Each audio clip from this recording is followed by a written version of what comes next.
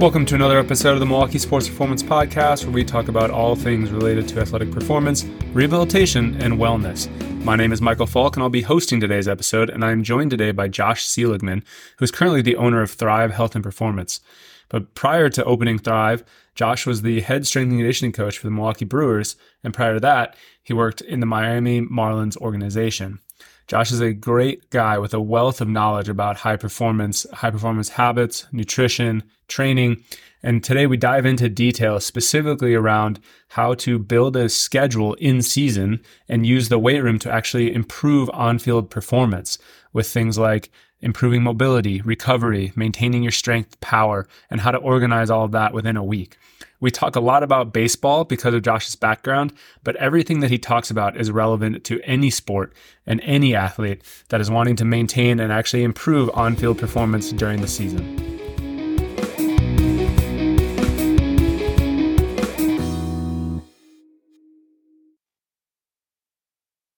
What's up, everyone? Welcome to another episode of the Milwaukee Sports Performance Podcast. I'm joined today by Josh Seligman. Josh has had a long run as a strength and conditioning coach in professional baseball. He started with the Miami Marlins organization, and then he got into the big leagues with the Milwaukee Brewers and was their head strength and conditioning coach. So Josh still lives in the Milwaukee area, and he now owns Thrive Health and Performance, where he's bringing his skill set and his more holistic performance mindset to both competitive and recreational athletes in our area. So Josh, thanks for taking the time to come on today. Excited to dive into it and talk some baseball and performance today. Yeah, it's going to be fun. So I always like to just start with background for people that are listening that may not know you. What's kind of your story? How'd you get into strength conditioning and get into baseball as your specialty?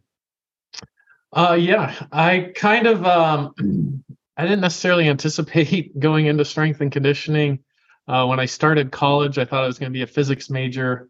I was good at math, but I was playing baseball at the time, and I wasn't the greatest athlete, so I was always working out and trying to get any competitive edge I could over the better athletes. And it just so happened my sophomore year, my roommate was a kinesiology major, and I watched him do some of his labs and assignments, and I'm like, that's way cooler than what I'm doing in physics right now. So I actually changed majors at the time, which can seem a little daunting. I guess you're already a year and a little bit into a major, but I decided to make the change, and it was the best thing for me. I was super interested in all the classes I was taking, which made it a lot easier to study, and it just really clicked for me.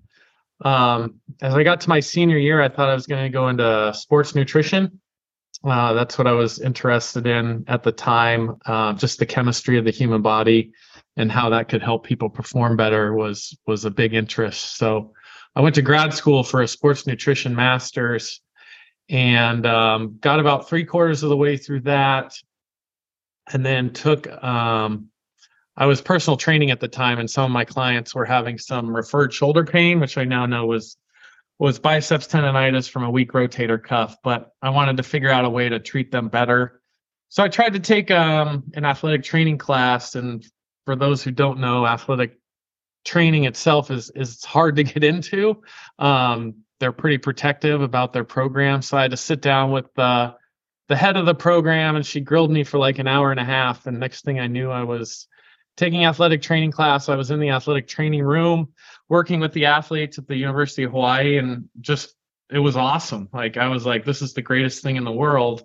So I decided to pursue a master's in sports medicine, which was athletic training there. Ended up getting 2 master's degrees. And that whole time I knew I wanted to be in baseball. So I was trying to gear all my research projects, all my internships, everything for baseball. And then when I was finally ready to graduate, which was like 10 years there, I was able to get my foot in the door with the Marlins in their minor league system.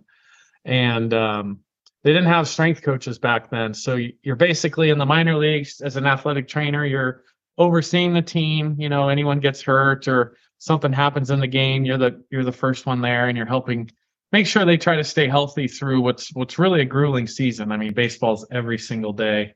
But at the time I was also doing strength and conditioning.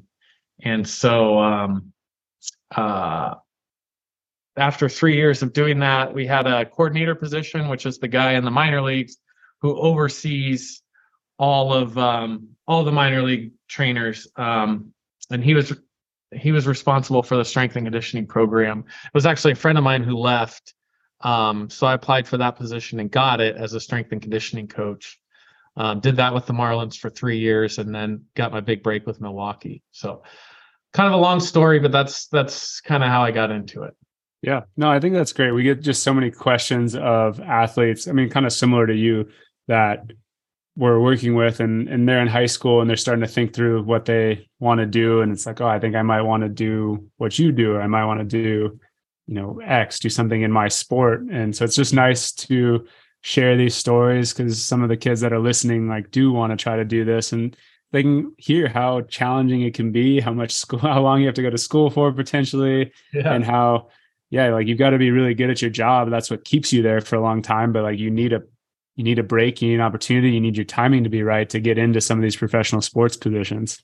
Yeah, absolutely. And I think, even more important than that is, there's such a huge time commitment to it. It's 7 months out of the year, 10, 12-hour days every day. I mean, you know how it goes. It's you really have to have a passion for it too. It's when you have that amount of time that you're committing to something, you can't fake it. You might be able to fake it for a week or two, but you're not going to fake it all season. And that really translates, especially when you're working with athletes, if the passion isn't there. Yeah, no, 100%. And then your passions change, and it's easy to be 24 and single and really passionate about working that hard and traveling and doing all that. And it's awesome. But sometimes your passions and priorities change, as you and I were talking about before on, I've got a family and I've got kids and they've got games, and, the things that used to be the only thing that mattered now maybe still matter, but not quite as much as some of these other things. And it's good to, someone with you, the nice thing about going into medical performance professions, you have a skill set that you're able to adapt and help lots of people no matter what. It's a job that really translates across fields and gives you options going forward. Yeah, that's what I'm learning. So it's been good. It's been nice. Yeah. Awesome. Well, I want to dive into baseball a little bit just to start with, and then kind of circle back around to what you're doing now more of. But we work with a lot of baseball players. Obviously, one of our facilities is in a baseball gym, and we've helped a lot of the professional players that off season in the area here in the past. So it's kind of been something that we've been able to help a lot of kids. But you've had an opportunity to work with some of the best baseball players in the world, MVPs and playoff teams. Have you seen things from a performance standpoint?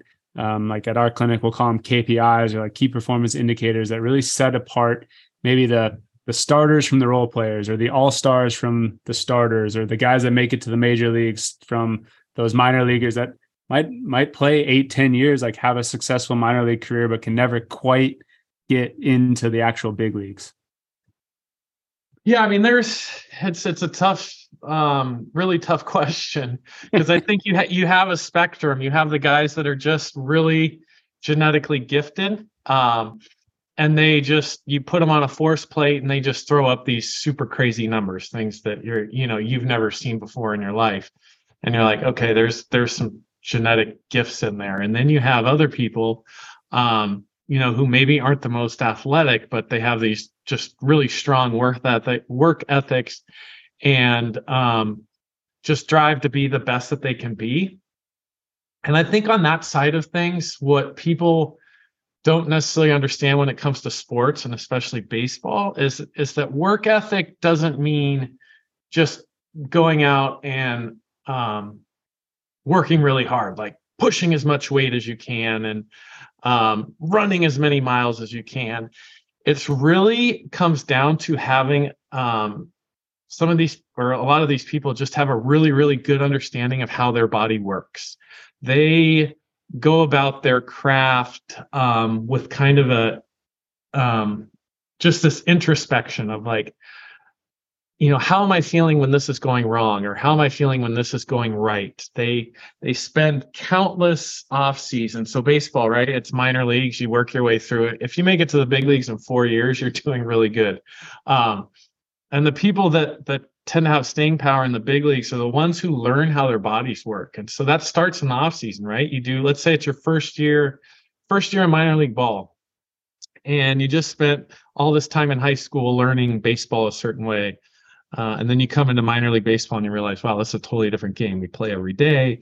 We have some travel involved, just a lot of different challenges. And so you go into your first off season and you're just still trying to feel things out. Some people just rely on their athleticism and kind of do what they did in high school to get through. The people that have the long-term success are the ones who go through the off season. They have a pretty thought out program, and then they come into the next season and they realize, hey, some of this of that program worked and some of that didn't. So then they go into the next offseason. They know what to tweak or play around with. Someone who never has that proactive state of mind doesn't know what they need to fix going into the next offseason. So they end up repeating the same mistakes, if that makes sense. Yeah. It's like what we say about big leaguers is, if they're not able to throw strikes, they can usually make an adjustment within that inning, if not the next inning. In the minor leagues, it usually takes a couple weeks to make that same adjustment. And then, some people just never truly figure it out. But that ability to make those adjustments come with an understanding of your body. It comes to know, like, hey, when I pitch in a game, my pelvis tends to anteriorly rotate. So the next day I need to come in and do some stuff to get my pelvis back in alignment. But that takes a lot of, learning and asking good questions to the support staff that's around you. So maybe that's kind of a long-winded answer. There's like the genetic freaks out there, and then those people who really work hard to understand how their body works to be successful. No, I think that's honestly one of the best answers that I've heard, because it's, from my experience, like just even talking to, whether it's be baseball players or some of the players when I had the opportunity to work in the NFL, that they just had a different mindset. And you can almost tell by just talking to them, like without ever watching a move or anything, like this guy is a big leaguer, this guy is an all pro like level player, versus these other guys that, yeah, still all world talents. Like even if you're in AAA in baseball, like you are in the top 5% of baseball players in the entire world, right? Like they're still so good at that level.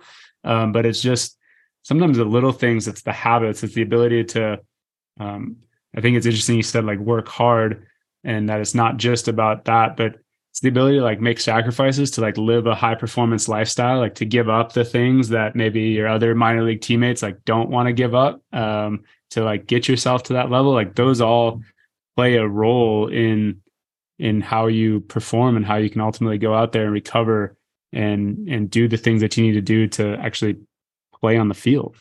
Yeah. 100%. And it's not a linear process. It's not like, I'm just going straight up and I'm going to make it. Everyone has little setbacks or things that they can learn from. And the people who learn those lessons are the ones who continue to progress. Yeah, no, I think that's fantastic. So I'd be curious to kind of build off that just throughout your time in baseball and getting the opportunity to work at all those different levels. Do you have some core like tenets of your philosophy or your approach to like helping baseball players improve their performance, that you've really integrated based off of some of those insights? I think the biggest thing is helping players develop those routines and habits. Like process is so important because it allows you to go about your day in a systematic fashion, and not necessarily get thrown off by bad performances or a bad week. And it takes a lot to trust the process, right? Because you start not doing well, you want to abandon that process and try something new.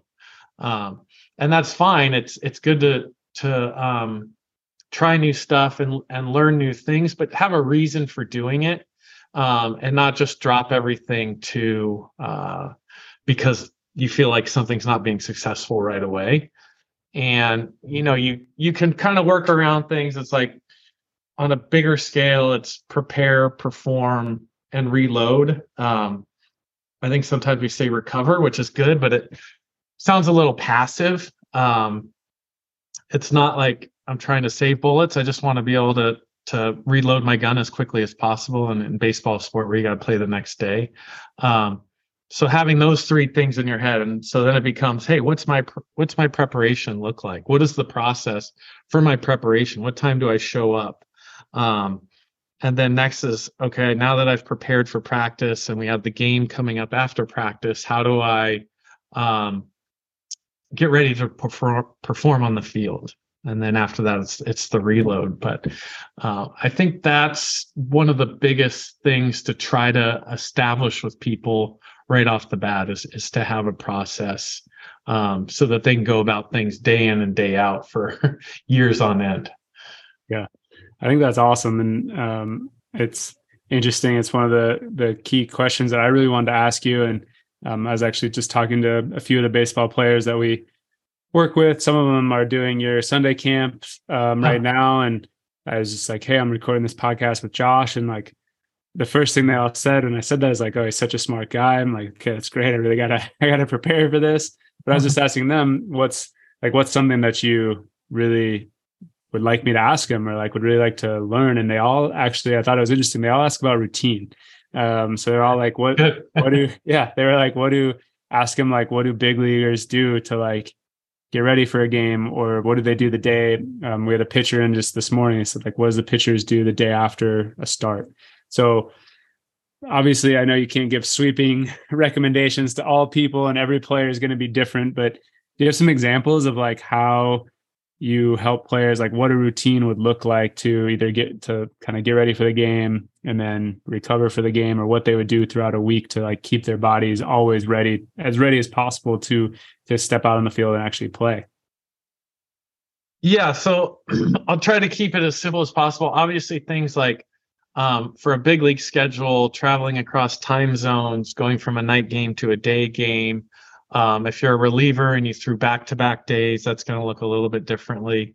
So just with all those little variables, just keeping it a little more broad spectrum. Yes. If we just assume like it's a normal night game, and usually we would work with the player and figure out, hey, what time does practice start? What time do you have to be on the field to do your field work? And then from there, you can kind of work backwards a little bit. Typically, if it was a starter and it was the day after their start, they would come in and get some soft tissue work with the trainer or the physical therapist, and just kind of help try to reorientate their body after, throwing in this one direction, 150 times with warm-up throws and everything like that. Your body, will have these natural compensations, and those compensations are fine. Those are important so they can compete at a really high level, but you can't live in those compensations. If you twist something, now you put a little extra stress in another area. And if you're constantly having stress in that area, eventually it's going to break down. So we like to try to get them, back into neutral, if you will.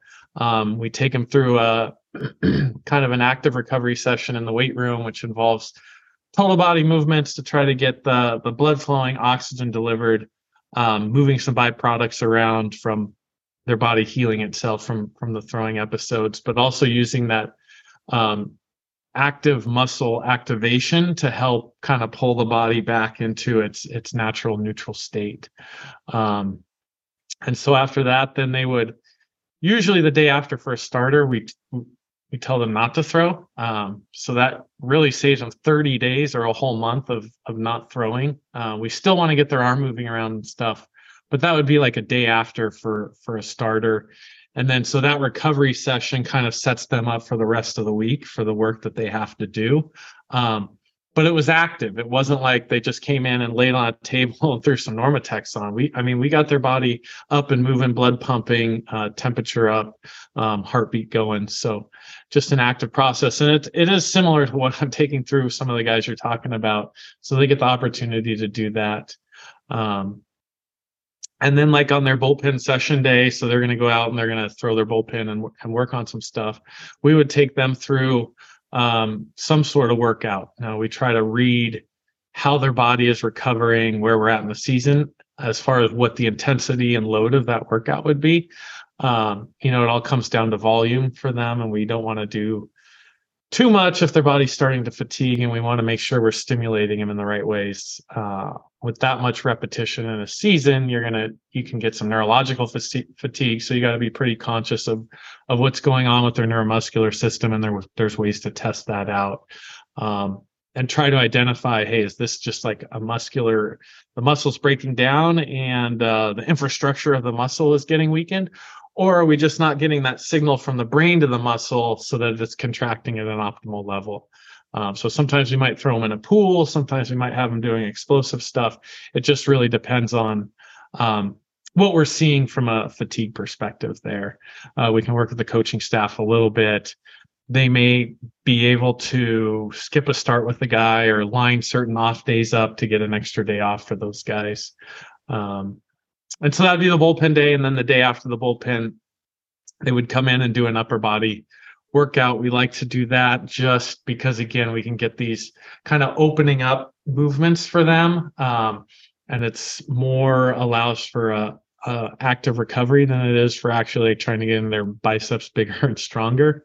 And then the day after, we do what's called a neural priming, which is we're trying to make sure that the body doesn't go into a total recovery mode. We want it to be stimulated so that the next day when they go in, they can compete at a really high level. So that's kind of the pitcher's routine. Position players, similar thoughts. We'll try to get them to do something once a series.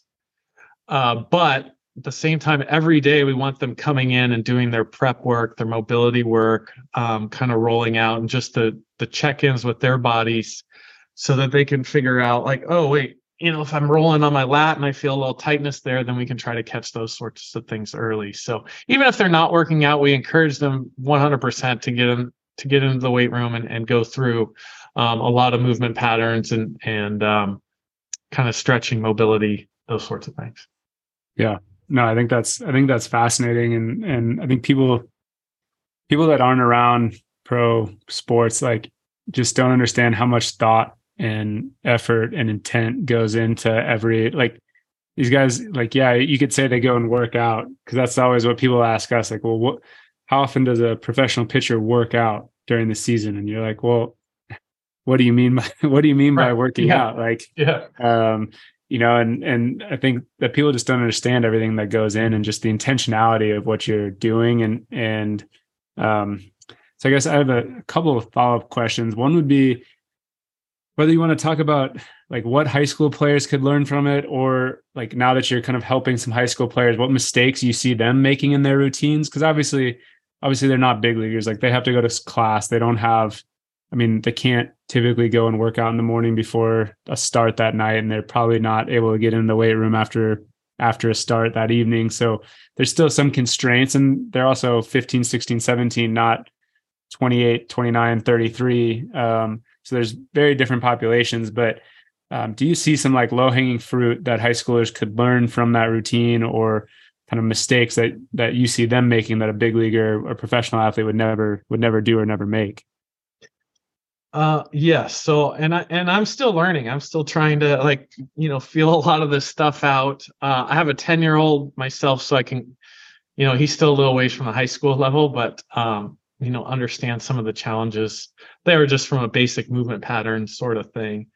But I think, when you talk about low-hanging fruit, like, what's the low-hanging fruit here? I think it would be having a preparation routine. So something that they can take out onto the field half an hour before practice, activate their glutes, get their core fired up, go through some mobility stuff, some active movements. A lot of what I'm currently seeing right now is like really tight thoracic regions, and whether that's from sitting on a phone in these weird postures all the time, and super, super tight hips. Like, that's really been an eye-opener as I watch some of these kids go through some of the movement patterns that we have, is how tight those hips are.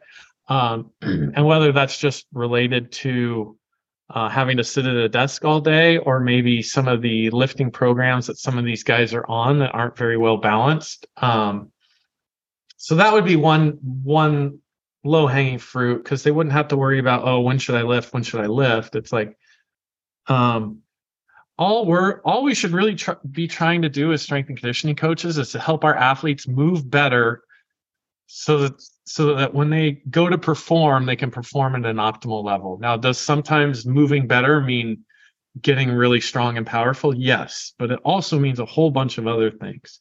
And as a strength and conditioning coach, sometimes we think we have to justify that by having them lift a ton of weight, but there is a certain amount of elasticity or whip to athletic movement, and that's why I believe mobility and having the ability to move through ranges of motion in proper movement patterns is really important.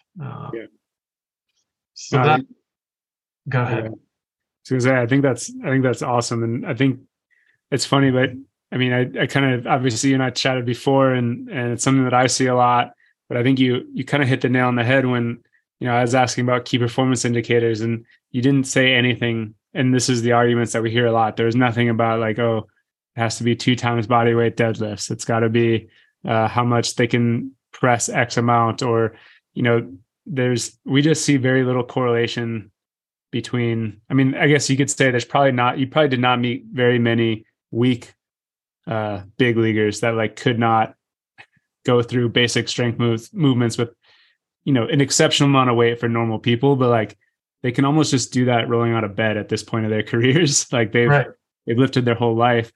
And so I think you said it to me the first time we met, but like that people have like this closed off mindset, I think, in the general population of like what the weight room looks like. And like my kid has to go in there and do this. I'm like, yeah, like most 14-year-olds do have to get stronger. Like that is probably a low hanging fruit for them, but maybe in the middle of the season isn't the time to be working on getting stronger. Like maybe it's doing some of these other things in the weight room that might impact on-field performance more when you're actually trying to perform at a high level.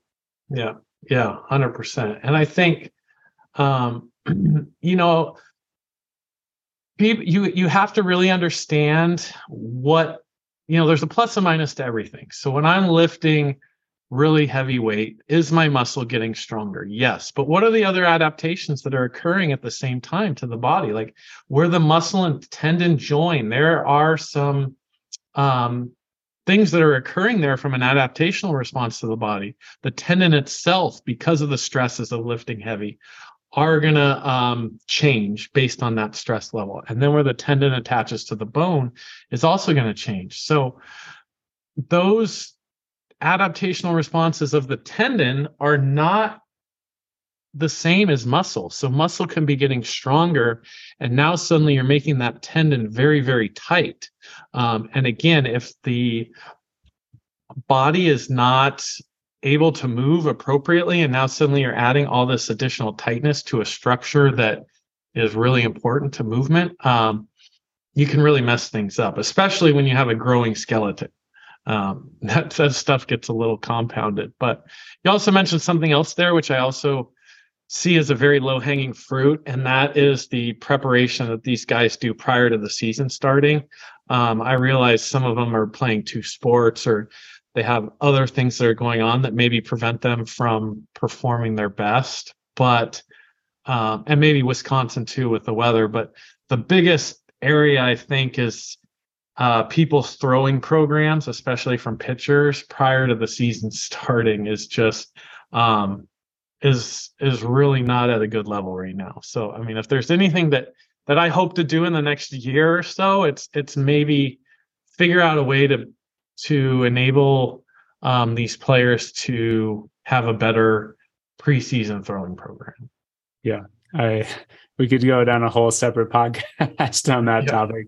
But I will welcome someone else to help me beat the drum on the first time you touch a baseball should not be at high school baseball tryouts, or else we're in trouble. Yeah. It probably shouldn't be the week before either. Right. Yeah. I mean, so you look at all these pitch count limits, and I agree it's not a perfect solution, but it's too late. Like, a kid goes in and his pitch count is 60. that still might be too many for him if he hasn't thrown enough. So yeah, and that's what we kind of share with people, that like I really hate the term of like overuse injuries, and I mean, yes, there are some injuries that are like truly overuse, but we more say that it's like we think it's often they're doing too much too soon after doing too little for too long. That it's like this extended. It's more the extended.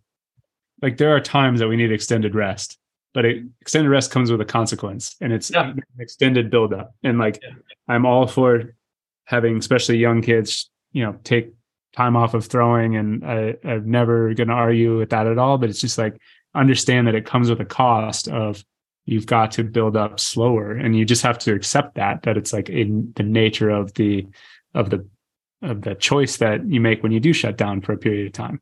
Right. Yeah. It's just it's amazing. Somehow people get it, and if you haven't had this as a good analogy for you, the analogy that I find people get the best, and I'm not sure why, is I'm like, okay, if you just like left the weight room for 8 weeks and you like did not touch a weight, would you come back in and put the most weight that you've ever put on a deadlift or a squat and then like try to crawl into the bar and just start maxing out right away? And they're like, well, no, that would be silly. I'm like, okay, well, what would you do? Like, well, I'd probably like go in and like use lighter weight. I'm like, yeah, you'd like do lighter weight more often. Right. And like, yeah, absolutely. I'm okay. That's what we need to do throwing wise. Like we cannot go from nothing to jumping on a mound and throwing 20 pitches in a bullpen. Like you've got to get like low effort stress, accumulate volume, get your tissues used to everything, just like you would with that. And sometimes it like opens people's eyes. But yeah, I don't know. It is a big problem. Yeah. Well, I'm glad someone else recognized it too. Yes. Yeah, exactly. Okay. I had another kind of specific question. And this may or may not be actually from one of the kind of minor league, big league guys that we support. He's been very interested in, and so I think you're calling him like that reload workout. But he's been very interested in hearing some of his teammates using BFR for recovery. And I know that's something that you've used. So how do you like those reload type workouts? How do you structure those workouts? I know you're using some of the BFR stuff. Like how does that get incorporated? Any tips for people that are trying to figure out like, what do I do after that day after a game? How do I structure that workout? Yeah. So, BFR or blood flow restriction, you're basically occluding the muscle's ability to receive oxygen, which helps it work. And then also the return of blood out of the area. And so it's not something that we use all the time. So just something to be cautious about, but I do think it is a good tool that allows you to utilize, a lot less load, but your body interprets this stressful response. So you get a pretty good kind of recovery response from the body. So there's 3 different ways that you could potentially use it. One is static, where you're just kind of laying there. So sometimes after a start or the day after on the recovery day, we would do a static BFR. So we would attach the cuffs around the legs and just put them on cycles of 5 on, 2 off, 5 on, 3 off, something like that, so that they elicit kind of a systemic response from the body, which helps with recovery. So that's one way that we could potentially utilize the day after. And then you got to look at like some of the things surrounding that, like why would we choose that over an active one? So an active one might be if we go through their arm care program with a cuff around their throwing arm, which then kind of elicits a response throughout that whole arm, but they've also seen a little bit throughout the whole body there. And then there's the one where it's an actual workout. So you're taking them through kind of bigger, larger multi-joint movements and going through things that way. So, the timing of those would be related to kind of some more specific events. I think someone who's at the minor league level would have some of the assistance of their staff to help walk them through some of those things. I would say, like, if you're a high schooler playing around with BFR or a college kid playing around BFR, If you start to feel like you have maybe some dead legs or something like that, then a static would be probably a good idea to help kind of refresh them in that manner. That's one area where we've had some success, where it's just kind of that just kind of dead feeling. And I'll be interested to hear some of the ways you guys have played around with it too after this. And then the other thing is, you could also, with that dead leg feeling, is use it for one of your leg workouts or something. So now you have less intensity on there, and you're still getting a pretty good hormonal response. And then the if you're doing some of your rotator cuff stuff, you could maybe do it after every third start or something like that. Again, you don't have, when you're doing a BFR workout, you don't have the same stress on your ligaments and tendons that you would with a normal workout. So that's something to consider, because you do want those stresses at times on those things. It's just a matter of where you're at in the season and how you're feeling. So I don't know if that gives a specific enough answer, but there's just a lot of variables, as you know, that you need to try to tease out to determine what the best intervention is. How do you guys typically? What are some of your guys' things that'd be interesting here? Yeah. So we largely use it on the rehab side for like the load compromised athletes, where they're, for whatever reason, they're just not able to handle the same amount of like load as they typically were, often due to pain, where it's like, okay, let's say we're, somebody with a knee injury or something, and like squatting with any type of weight hurts, but they can do body weight squats and go through the range of motion without discomfort. For us, it's like an easy thing. Like, okay, well, that's where we're starting anyways, but we know we're not stressing you enough. So to like actually drive any real adaptation or change, so we can add the BFR to at least get some type of muscle stimulus from that low load environment. So we use it in that way quite a bit for just different things. With specific other injuries like ACL or really anywhere, for like accessory stuff at the end of workouts, we have like a true muscular asymmetry deficit. There's a lot of like research on the injury side that if you take low load all the way to fatigue versus BFR to fatigue, like they're about equal, but you get to the fatigue a lot faster with the BFR. So just from an efficiency standpoint, it's like, rather than sitting there and doing just hundreds of these squats, we can add the BFR, go low weight. So it's very, very safe, hit fatigue earlier, and drive that adaptation that we want. So we've used it there. We've done some interesting stuff. There's some research with pain where we'll use it in a warm up, like somebody, again, that's dealing with some type of joint soreness, whether it's elbow soreness, shoulder soreness, knee soreness, whatever, doing like BFR in a warm up. So we might have them jump on a bike and pedal for 5 minutes with the BFR on, has a really good reduction in pain. And we've seen that quite a bit, where we can't do something, we'll like go do that, we'll come back in, and that thing that hurt before no longer hurts. Not that it's gone forever, it's not like a magic trick, but now we can actually go through that rehab process that we wanted to go through that day without limitations. So we've done that. And then early in rehab programs for conditioning, we've done some BFR walking or biking. So in baseball, after Tommy John, when they're still in their big brace, you're like kind of limited in what your options are, but you want to keep that cardiovascular system going. We'll put BFR cuffs on both legs, have them hop on a bike or walk. And it's usually a struggle to make it to 10 minutes the first time. Yeah. But then you get that really good systematic response and kind of can help use it to maintain conditioning. So we've done that quite a bit with athletes as well. Yeah. Yeah. I'm curious too, because I've read some of the knee stuff related to, BFR and the analgesic effect.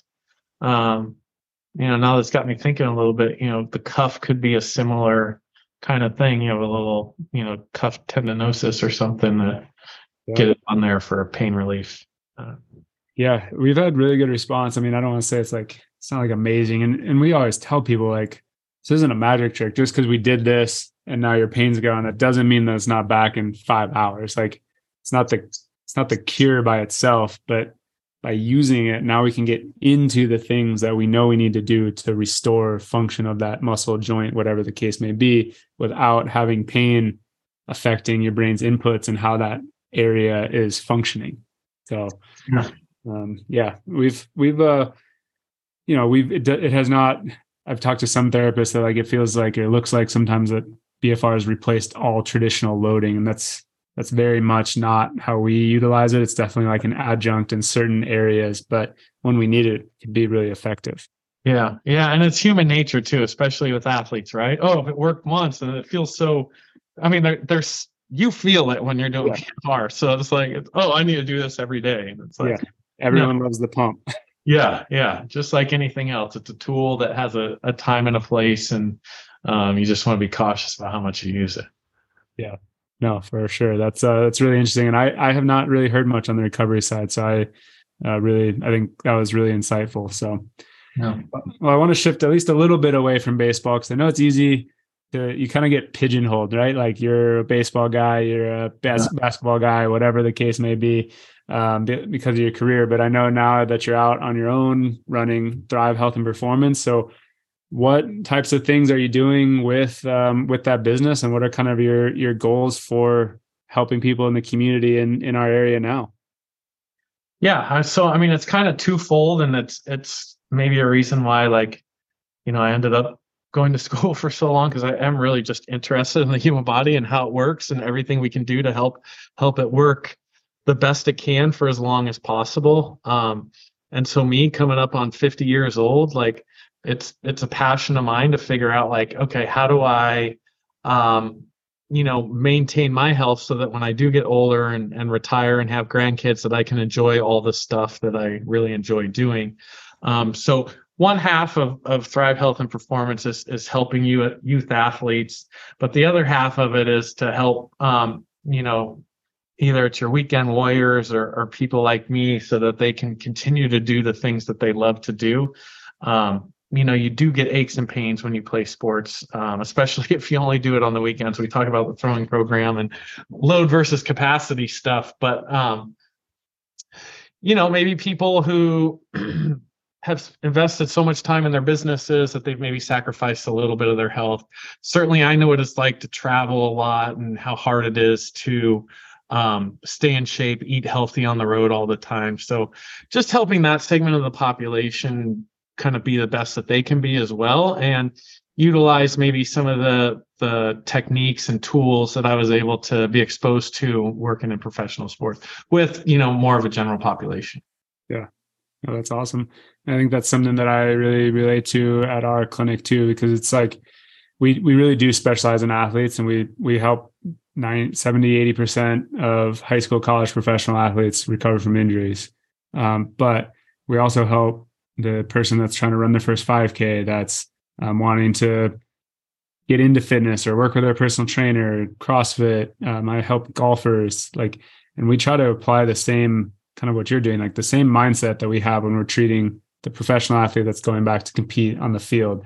We might have different standards. We might have different goals. We might push them slightly, like they might need different levels of stress tolerance and load capacity, but the same principles all apply no matter what. And I think sometimes as medical providers, we just see people like sell general population clients short and like not push them hard enough, not like, I don't want to say treat them the same way, because it's not like anyone's not trying to help them, but like just not expecting more out of them and what their bodies can do. So I think that's really, really cool. Yeah. Yeah. I mean, there's a progression there, right? And you mentioned it, load and capacity, and we just have to try to help them navigate that. But certainly, physical activity, good nutrition and stuff, you can regain a pretty good amount of, when you were thriving as a youth. It's just learning and being taught how to do that, because in society nowadays, we're so far away from those things. Absolutely. And then you mentioned you have the second side kind of helping with youth athletes. I know you're doing some stuff with like youth baseball in the area, but what kind of athletes, or what are you doing on the more athletic side with Thrive?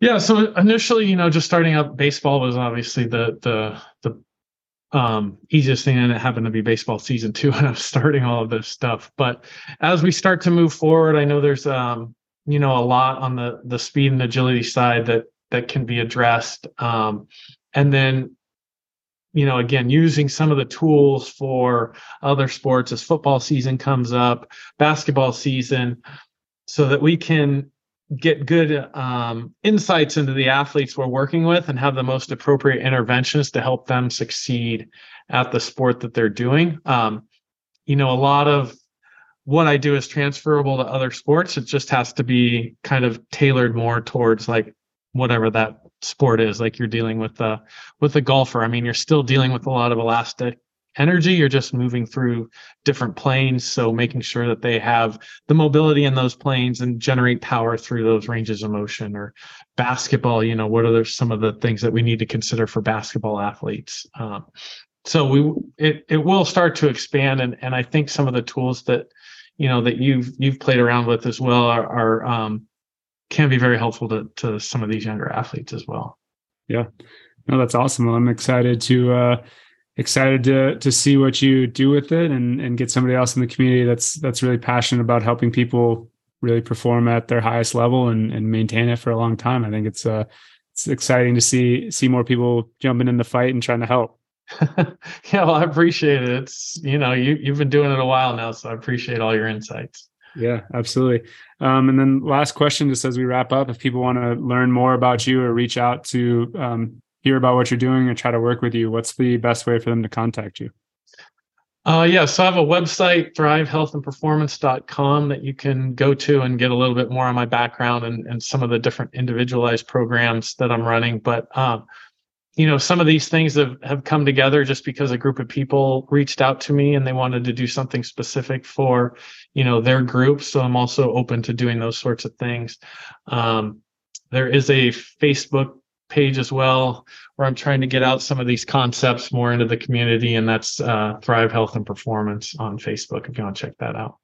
Perfect. I will make sure we get those links in the show notes. So if you're listening, you can go ahead and click on the show notes, and those links will be included in there so that you can learn more about what Josh has going on and reach out to him if it sounds like it might be something you're interested in doing. So Josh, I know you're busy. I know you got kid responsibilities probably tonight. So I really appreciate your time and sharing some insights today. And I look forward to more of these talks again in the future. Yeah, no, it's been fun. Thanks a lot. All right. And thanks everyone for listening. We'll talk to you guys on the next episode.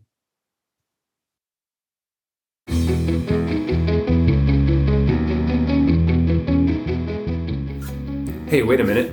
Are you a baseball player that's getting ready for your season right now? Do you want to learn what it takes to keep your arm healthy and perform at a high level all season long? Let's face it, injuries and arm injuries in particular are only expanding in baseball right now. If you get hurt, it is going to impact your development, your ability to compete, and help your team, as well as just the fun of playing the sports you love with your teammates and friends. We have a free online mini course that goes through exactly what you need to do to prepare your arm and to keep your arm healthy all season long. You can find this course and sign up at the link in our bio on Instagram at kinetic_SMP or in the show notes to this podcast on any of your major podcast platforms. Hit that link, sign up to get access to the course today.